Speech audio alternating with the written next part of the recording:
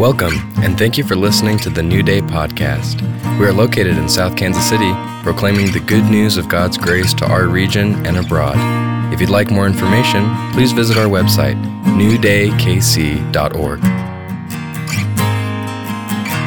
All right, would you pray with me? Again, Father, we acknowledge you and gather together in the name of your Son, Jesus, to receive from you. You gave us your Son, and he gives us the life of the Spirit. You are the giving God. We ask that you would give to us this morning, that we would hear something particular that helps each one of us from young to old, that each of us would hear a spark, something that would bring that life in the Spirit to fan it into flame and to let that flame grow bright and hot this week. In Jesus' name, amen. Now, I'm sorry you can't see this any better. This is an old Rembrandt painting. As a matter of fact, Rembrandt, who is known mostly for doing portraits, this is the only seascape that he did. By the way, he painted more self-portraits than any of the other classic painters we know. He did over 90 of them. So I don't know if it was because he was taken with himself or if he just had one of those struggles with a self-image or what, but he painted himself a lot. What's really interesting, any of you the fans of The Blacklist, that program? Have watched it? Anybody? You watch Blacklist? Yeah? Well, this painting was highlighted in Blacklist. The reason it was highlighted is because it literally, in fact, was stolen in 1990 by a professional group of thieves who took it from a gallery in Boston, and they haven't recovered it. Now, if you know where it is, there's still a reward of about $5 million.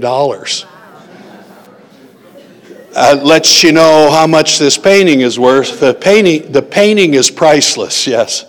And I don't know if Raymond, what's his name? Redmond? I don't know if Raymond Redmond has it or not, but they sure played off it in that program. And it's actually a very famous painting in the sense of that it was talked a lot about because it's directly a reflection of Scripture. And the scripture that was used, and it captures the disciples in various conditions in the midst of a violent and sudden storm on the Sea of Galilee. So we'll come back to the painting, but let's jump ahead to the scripture so you can look at what we're going to talk about this morning.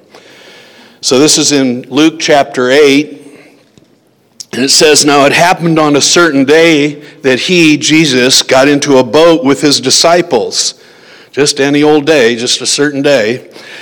"And he said to them, 'Let us cross over to the other side of the lake.' And they launched out. But as they sailed, he fell asleep. And a windstorm came down on the lake, and they were filling with water and were in jeopardy. And they came to him and awoke him, saying, 'Master, Master, we're perishing.' Then he arose and rebuked the wind and the raging of the water. And they ceased, and there was a calm. But he said to them, 'Where's your faith?' And they were afraid and marveled, saying one to another, 'Who can this be? For he commands even the winds and the water, and they obey him.'" They were as much afraid after as before over what he had done. I'll describe it since you can't, it doesn't show up very good. It's just too dark. I tried to lighten it off the internet and I couldn't get it, and I apologize for that. So I'll tell you what they're doing. One guy clings to the mast with a piece of blanket or something wrapped around it, trying to hang on for dear life. A couple of them are desperately adjusting the rigging as though that's going to do anything in that storm. One is vomiting over the side of the boat. One desperately hanging on to the rudder in the back. You can't see that, I'm sorry. He looks really scared. The ones that are sitting a little bit further out from Jesus are listening, but they're clearly listening with watching the storm as it blows against the bow of the boat. A couple of them sit closer to Jesus. Two seem to be pleading with him, each in his own way, in the back of the boat. The one right beside him, obviously concerned, but just stares directly into the eyes of Jesus. The other one is Rembrandt, who painted himself as one of the disciples, staring, I don't know if you can see it, but it's the guy in the little turquoise. He is staring back at the rest of us with his eyes beckoning, look at this picture. He wants you to see something there. And with that look, we're supposed to look at all of the disciples and what they're doing and what they're not doing, remembering that Jesus said, "Where's your faith?" That he asked them a question, not in a rebuking way. He just said, "Where's your faith?" I think Rembrandt artfully captured a very profound truth, and I've had many people over the past few weeks talking to me about fear, anxiety, pain, anger, deep concern over the land that we live in, to personal concerns and things that they're going through, and the very real, not that the others aren't, very real traumas in life. And I've tried to, through the years, I guess, be a good pastor, but more a good friend than anything, and listen and pray with them and pray for them. And fear is a horrendous thing, isn't it? I don't know of anybody who's gone through life and hasn't had something to fear. The apocryphal, I don't know how accurate it is, but the apocryphal stories about Ernest Hemingway is that one of the first phrases he learned as a toddler was, and he would walk around the house with his hand on his hips going, "Ain't afraid of nothing." Yes, he was.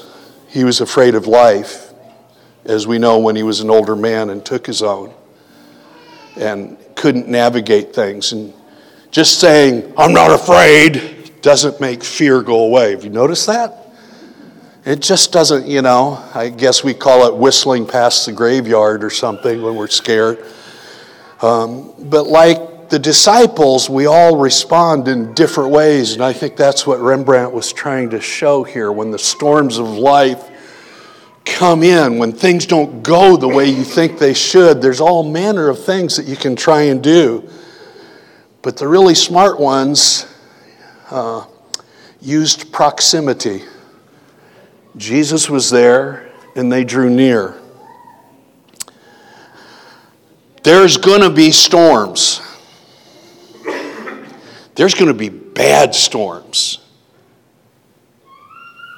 Even as Americans and the good American life and the promise of the American dream, there's storms. Has been going on since God first brought people to this land.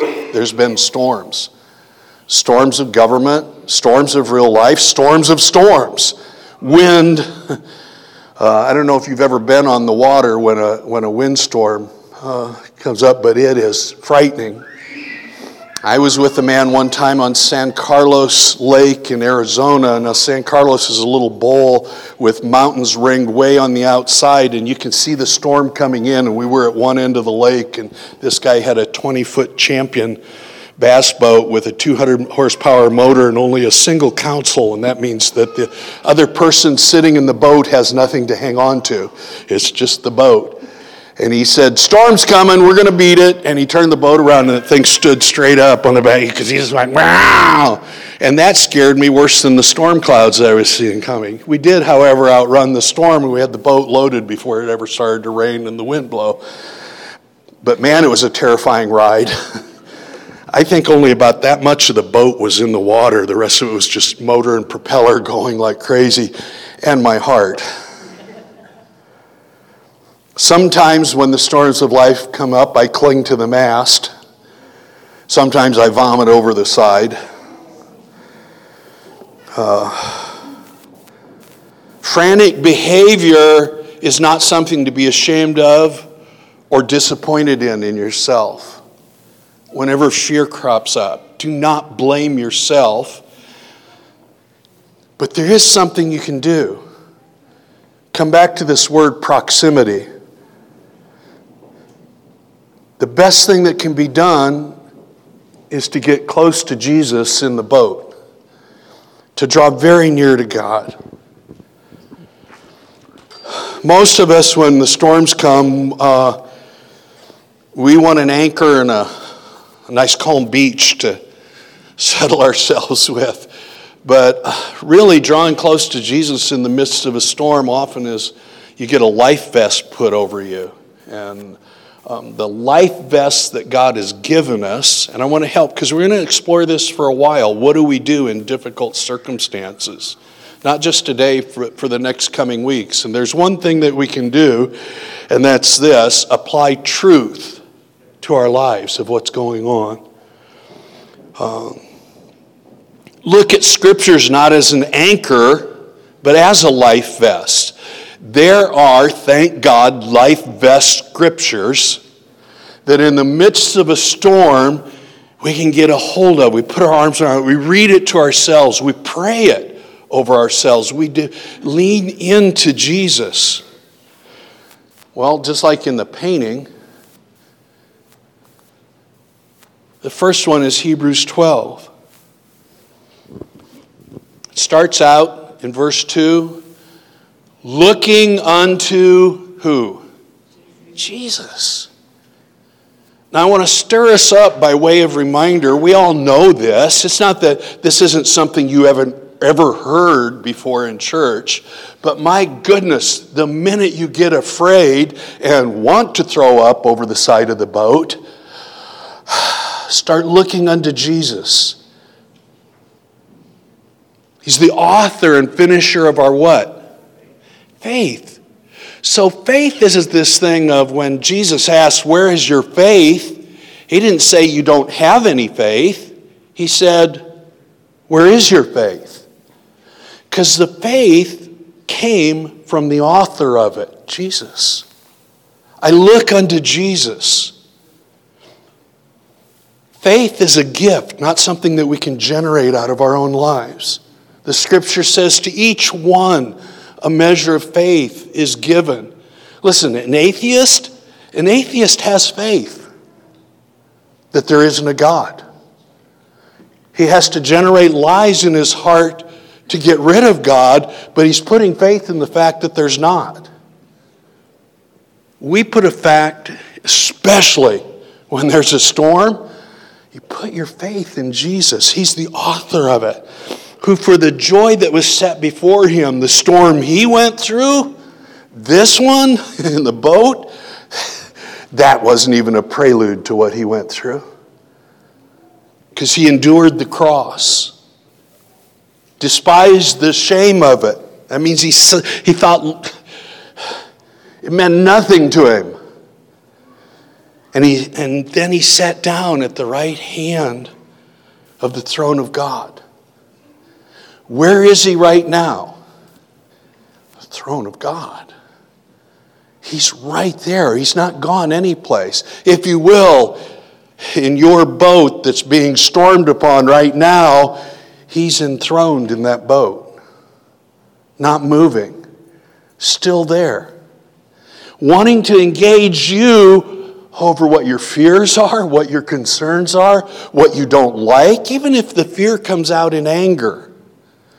We're seeing a lot of that in the political and social climate. And we think that we're going to get everything right by bringing justice on the earth. No, we're not. No, we're not. Everything will get right when Jesus returns to the earth. He is the just one and he is the justifier. Our job is to put our faith and our trust in what he's doing. Yes? Please let this be an encouragement to you. Look at Proverbs 3. This is one of the earliest verses I memorized. See if you can shut your eyes and say it with me. Trust in the Lord with all your heart.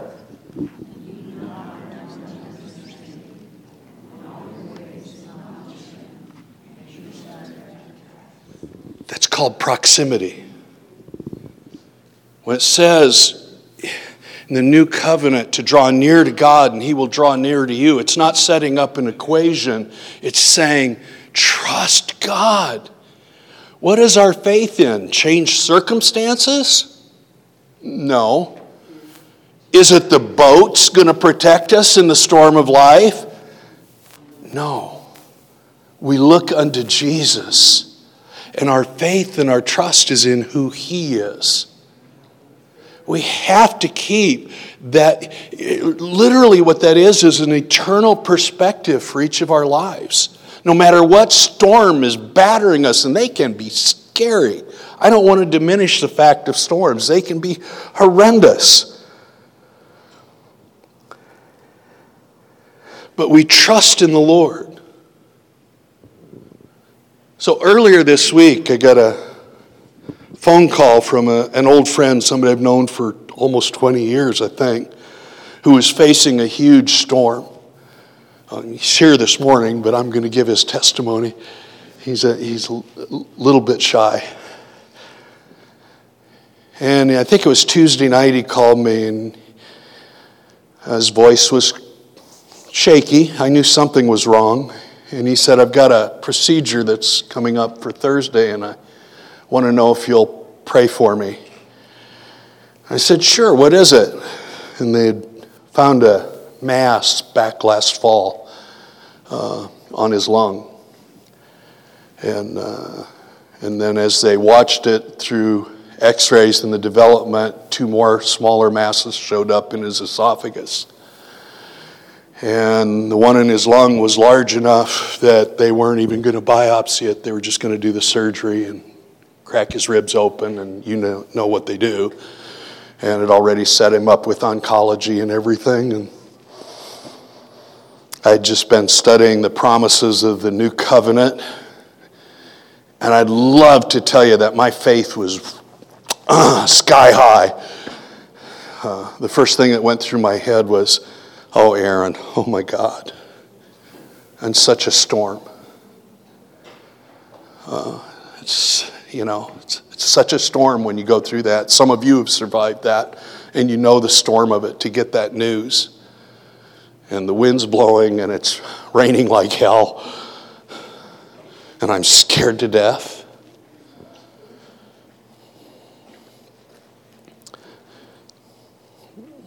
He remembers the prayer being powerful. I don't.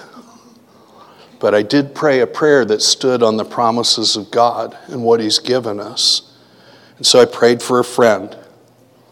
I prayed about the storm of life, and I prayed that the doctors would be shocked that when he got there for the procedure on Thursday morning, that there wouldn't be anything there, and that they wouldn't find anything.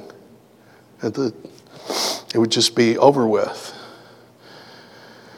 So Thursday morning, after they had done the prep stuff for the day before and then did the final tests and everything again, they canceled the surgery because they couldn't find anything large enough to operate on.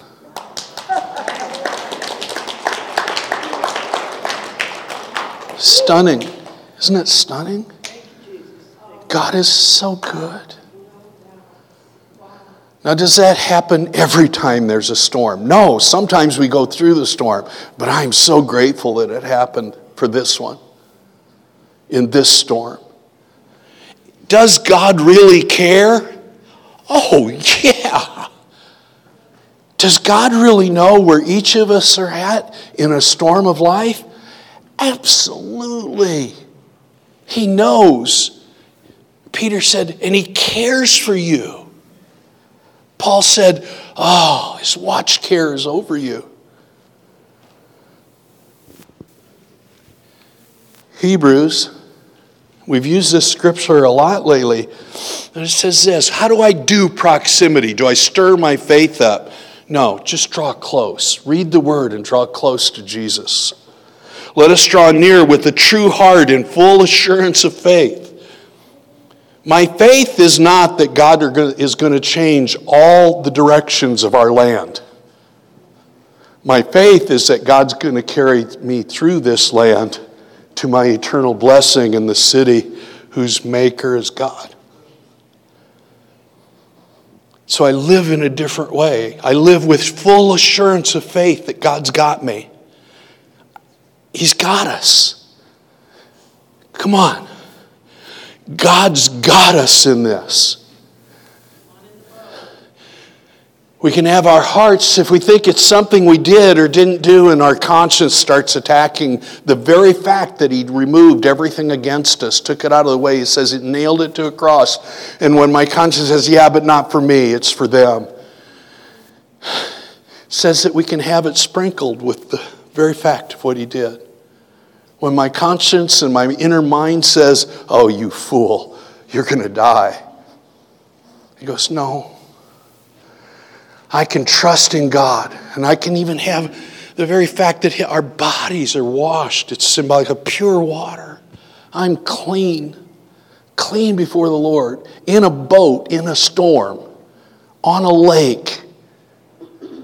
I'm clean. He said, let us hold fast this confession of our hope without wavering.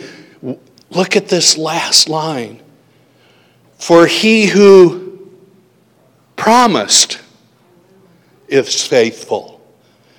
Where's your faith? Not in myself and my own faith, but in the one who is faithful. Even when I'm faithless, he's faithful. He will be there in every circumstance. Will he deliver me out of them?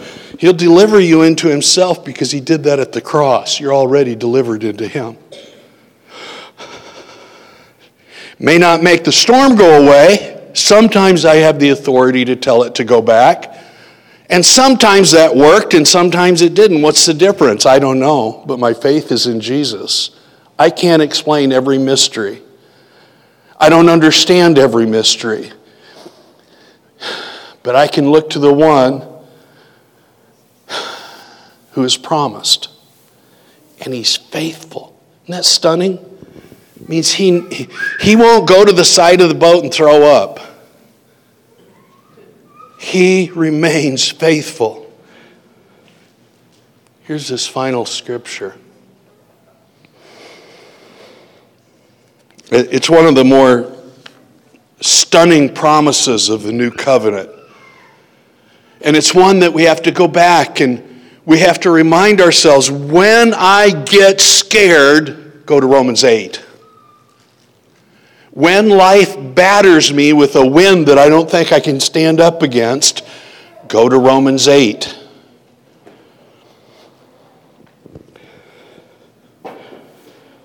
Verse 28, and we know that all things work together for good to those who love God and to those who are called according to his purpose. For whom he foreknew, he also predestined to be conformed to the image of his Son, that he might be the firstborn among many brethren. Moreover, whom he predestined, these he also called. Whom he called, these he also justified. And whom he justified, these he also glorified. It's not written in the future tense. What then shall we say to these things? If God is for us, who can be against us? He who did not spare his own Son, but delivered him up for us all, how shall he not with him also freely give us all things? Who shall bring a charge against God's elect? It is God who justifies. Who is he who condemns? It is Christ who died, and furthermore is also risen, who is even at the right hand of God, who also makes intercession for us. Remember the faithful one? His prayers are really full of faith because he's the one that answers them. He knows his Father and his Father knows him. Whew. Who shall separate us from the love of Christ? Shall tribulation or distress or persecution or famine or nakedness, or peril, or sword, or storm? As it is written, for your sake we are killed all day long. We are counted as sheep for the slaughter. Yet in all these things we are more than conquerors through him who loved us. For I am persuaded that neither death, nor life, nor angels, nor principalities, nor powers, nor things present, nor things to come, nor height, nor depth, nor any other created thing shall be able to separate us from the love of God, which is in Christ Jesus our Lord. We're in him and he's in us. He's in the boat. He has no intention of getting out of the boat, and he's not going to throw you overboard. Some storms we'll have to ride out, but he won't change. Some storms we'll get delivered from.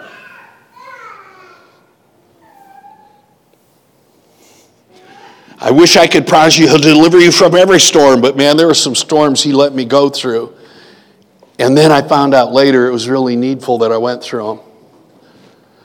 And I probably learned more about God and myself than if I'd never had the storm.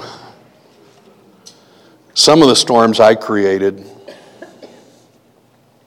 Some of the fear was the lies and doubts I believed about myself, and then attributed them to who I thought God was.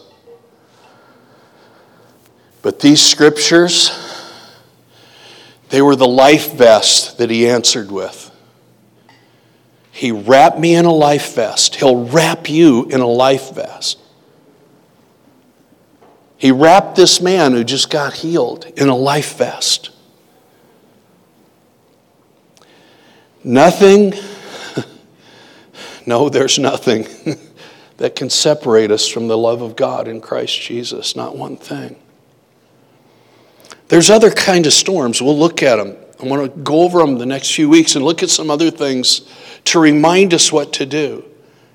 So I want to call the worship team up. But today what I want us to remember is that there are scriptures that we can go to. And you're not being afraid when you say, I'm afraid, and you wrap yourself in those scriptures.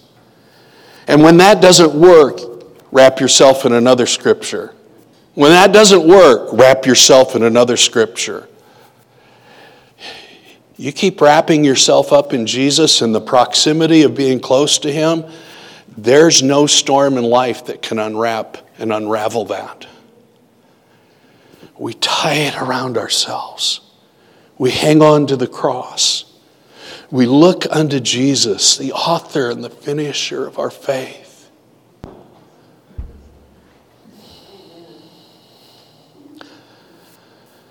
You can even take these scriptures, and we'll look at it in the coming weeks, turn them into a song of deliverance for your life. Take a scripture that's not a song and make a song of it. I'm not that talented. Yes, you are. It's faith. Psalm 40 says to sing a new song. When there's a storm, grab a song. If you need an old song, grab an old song. But you can take any of these. You can make a song out of it that it just blows up like a life vest. When it's scary in the night, sing the song. You can do it. Are you persuaded? When you're not persuaded, sing the song. When it still feels like I'm afraid and I want to really just throw up over the side of the boat, sing the song. Keep singing the song. Where's your faith? Sing the song of deliverance. You delivered me.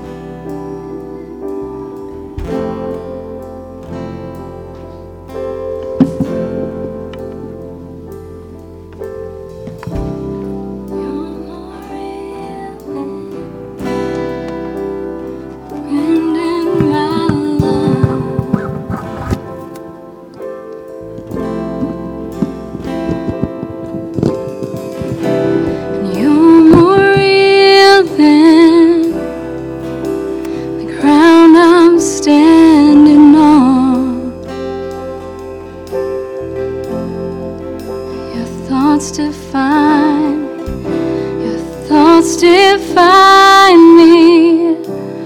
You're inside me. You're my reality.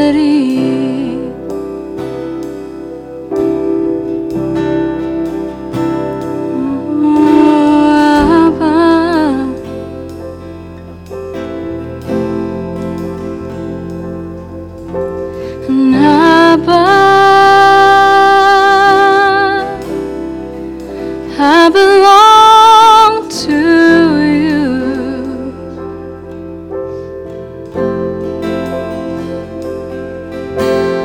Abba,